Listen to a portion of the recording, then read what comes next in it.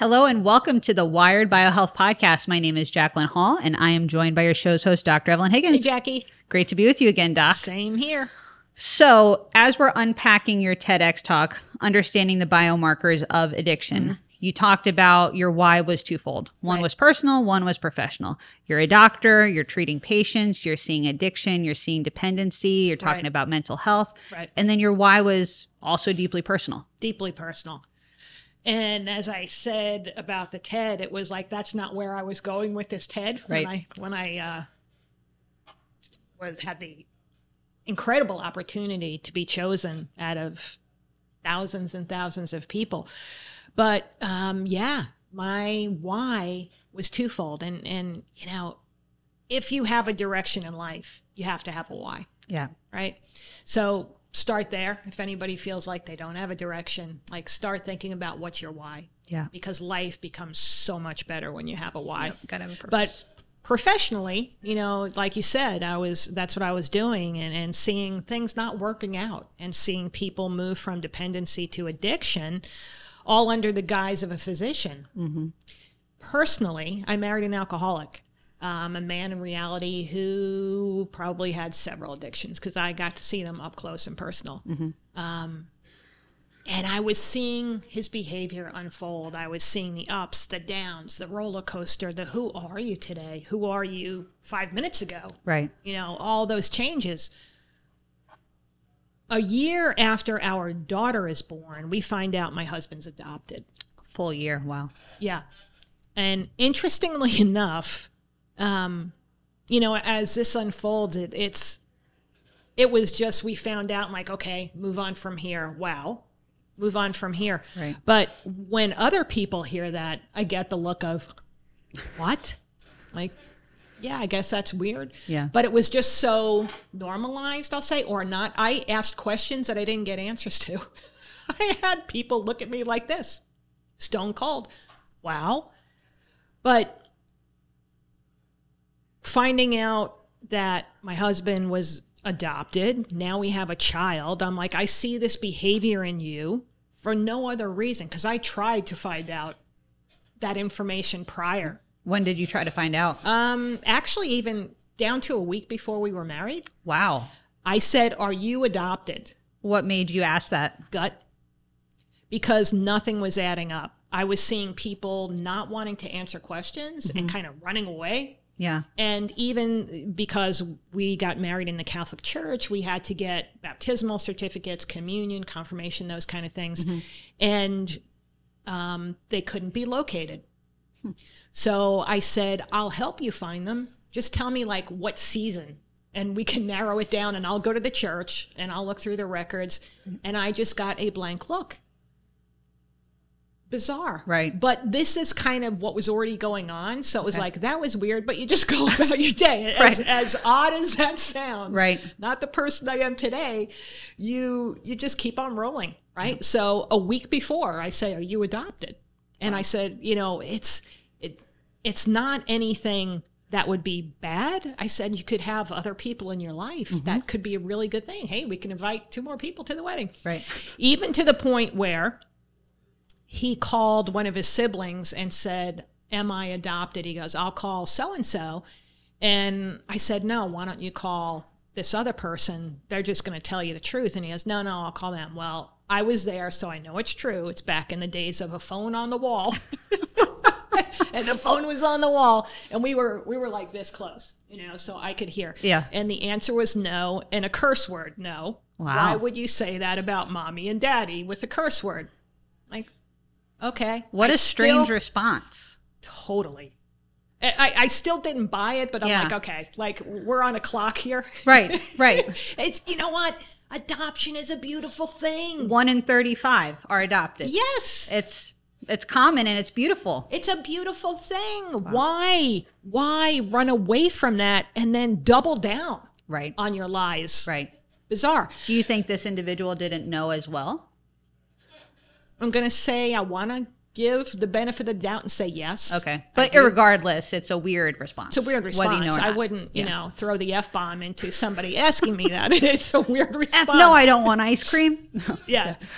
No, I don't want ice cream.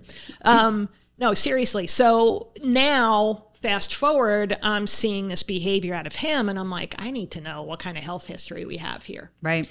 And even if I was not a person educated in the work that I am, I probably would say we need to get something. Yeah, something. But knowing as much as I know, I'm like, this is really important information. Right. What do we need to look out for? And now I'm a parent. And that's what I say in the TED Talk. I'm like, I'm a parent.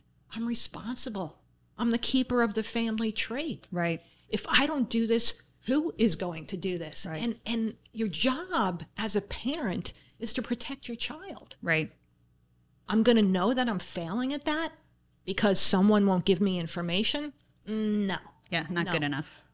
So you found out that, or you both found out that he was adopted a year after your daughter was born.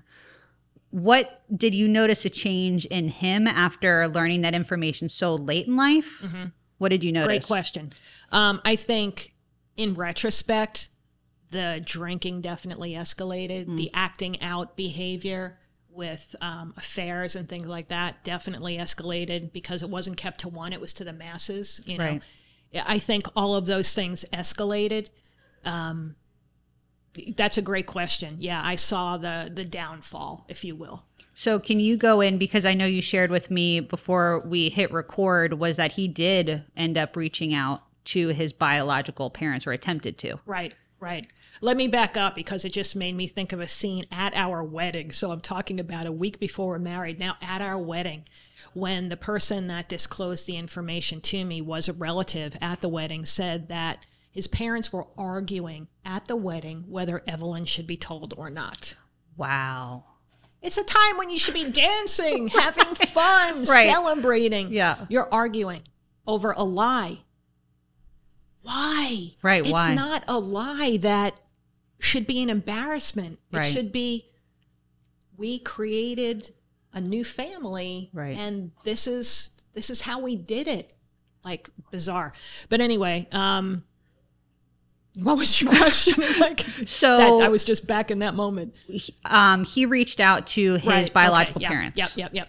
Right. So this was done from a closed adoption, and we had found out what we were able to find out. Very limiting data. And we did get to the point where he was able to find out who his mother was, who his father was. He contacted both of them. His father said, no, I will not meet with you. Wow. So talk about what that does to someone. Yeah. And met with his mom once. And she said, this is the one and only time. No one knows that this is happening. Yeah. Reason being, she was extremely religious. And that seems like an oxymoron to say reason being. Right. But she was very religious and had her own story. She had 5 children and a husband and never told any of them about it and didn't want them to see her as a liar. Wow.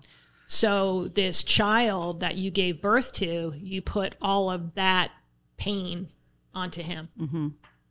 And almost putting him back to that same point of nobody loves me. Right. And that was obvious. It was in his behavior. That was obvious. Yeah. It became painfully obvious that lack of bonding never occurring was his demise from the beginning. And self-medicating that was ultimately and all of the outward actions of what one could think love is. Sex is not love. Right. And all of those outward actions of how he was conducting his life wasn't to find love, was to find somebody's going to feel this. Somebody's going to feel this. Right.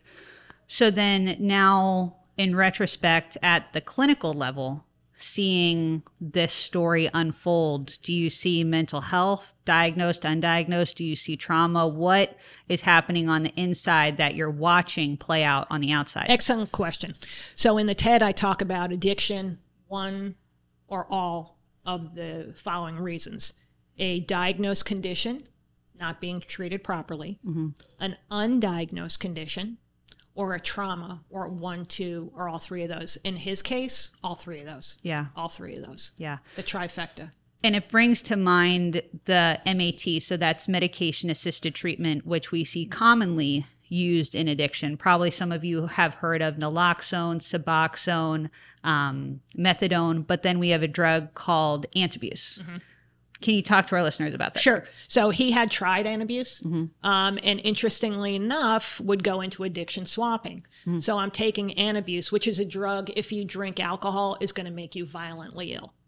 So he would start smoking weed, anything to anesthetize his brain and not feel. So you look at the indications, the contradiction in behavior of somebody who doesn't want to feel, acting out with alcohol, drugs, acting out with sex.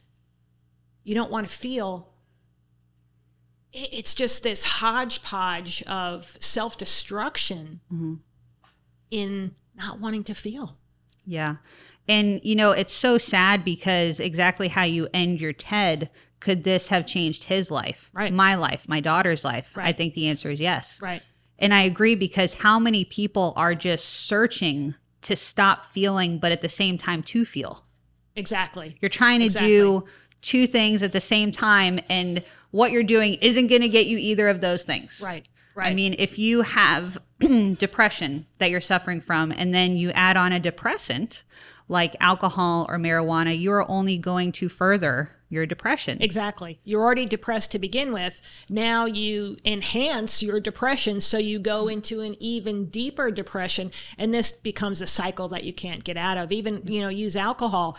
Drinking alcohol makes you more anxious, fact, because the gamma-aminobutyric acid involved in it makes you more anxious. Well, that first drink is like, oh, gosh, I feel so relaxed. I feel so less anxious for one drink. Right. Right. And then your body gets used to it, stops producing as much GABA as it normally should, and then you become more anxious. You have one drink and you're anxious. And now you don't stop there. You're drinking more and more, or weed, whatever, and the depression comes in. And now it's a cycle of, let me get out of the anxiety, let me get out of the depression, and then it's finally not working at all. Right. And you switch. Right. You go to something else. Yeah. Or you just continue to increase use, and you're not achieving your goal anymore. Now your body just needs it to function. It's just so interesting how what you think the medicine is becomes the poison. Totally. But your thinking is totally skewed by that. And I love how you're breaking down the specific biomarkers involved in addiction, because that's what we do in our panel. The reason that we pick the specific biomarkers, be it epigenetic or neuroscience, that we do is because they're highly correlated to not just substance use disorders, but mental health conditions and process addictions. Right. You can't talk about one without talking about the other. It's a hand-in-hand conversation. So when we're looking at, alcohol is a familiar example.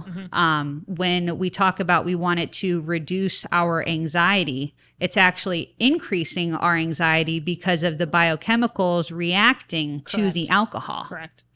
So then if somebody here is listening saying, well, I have anxiety, but I haven't tried to self-medicate with alcohol, can this panel still help me? Absolutely. That's what we want to see happen. Yeah. We don't want to see you go down the trail of addiction, because you're destroying your body that whole way, not just your brain. I don't know about you, but I can't afford to lose any brain cells. I don't know about you, but we're destroying our body, from our liver, our kidneys, our bladder, our heart, everything, our musculoskeletal system, obviously our brain. We're destroying every part of our body. So we don't want someone to think that way.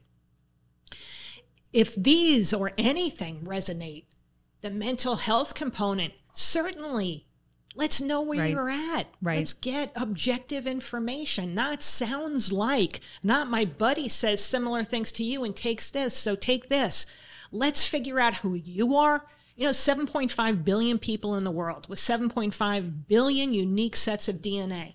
Yet we treat everyone exactly the same when it comes to their health, which makes zero sense. Yeah. I know you're giving a webinar about marijuana and pregnancy, and talking about focusing less on the how someone is self-medicating and the why are you self-medicating. Why? We always have to start with the why, just like we did with this conversation, Jackie. What's your why in life? And what's the why if you're using something to feel better, taking outside of yourself to bring inside of yourself to feel better? What's the why? Let's figure it out. Yeah.